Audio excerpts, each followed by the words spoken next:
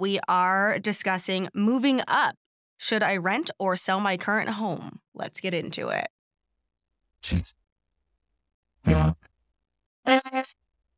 I am the Tom J. Krieger Team Director of Ops, Heather Laboni, and I am here with Daniel Strickler, who is one of our buyer's agents here on the team. So, Daniel, today we're going to be talking about, I'm ready to move up. Should I rent or sell my current home?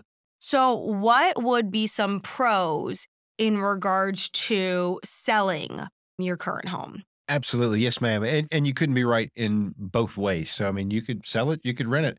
You know, one of the great pros about having the rental is having passive income.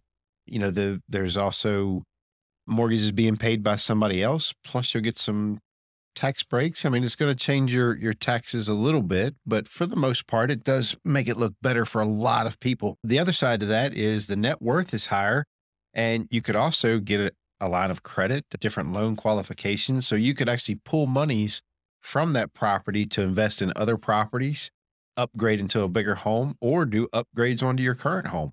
Hey everyone, we want to interrupt this episode to let you know that we are a Keller Williams Southern Arizona franchise. We are also realtors practicing equal housing. Now let's get you back to the podcast. And what would be a pro for selling versus renting?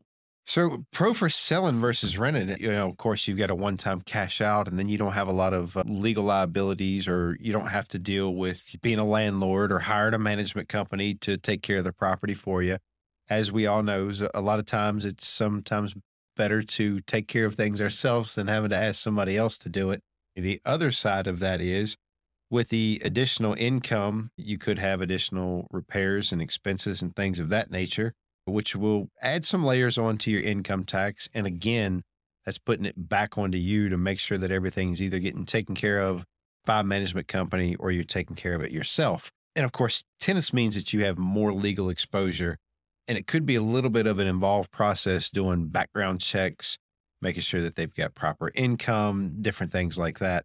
And of course, to touch on it again, the property maintenance itself, you know, could become a little bit more than what you're hoping for, especially if you get a bad tenant. And would there be any additional fees? Say I didn't want to be the landlord and I wanted somebody else to be the landlord. I just wanted to be the owner. Would it be a management company, or who would then manage the property if I didn't want to? That's a great question. I'm glad you asked. So if you decided to use it as maybe a B&B instead of just renting it out, there are companies out there such as Verbo that will charge you your flat fees for your cleaning, the property management, and they'll get the people in and out of there for you via their website. You know, the other side to that is if you did go with a property management company, a lot of times they're charging you 10% of the monthly rent and or more to be able to manage the property for you. But they would handle everything, right? They're supposed to, yes. Awesome. Well, thanks, Daniel, for all the information in regards to whether you should rent or sell your current home when you are moving up. And we'll see you next time. Absolutely. Thanks for having me. Thank you for listening and watching the Nitty Gritty of Real Estate podcast here with the Tom J. Krieger team of Keller Williams Southern Arizona.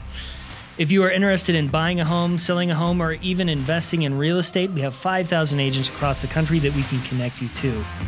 If you need any free resources, feel free to check out our website at www.thetjkteam.com.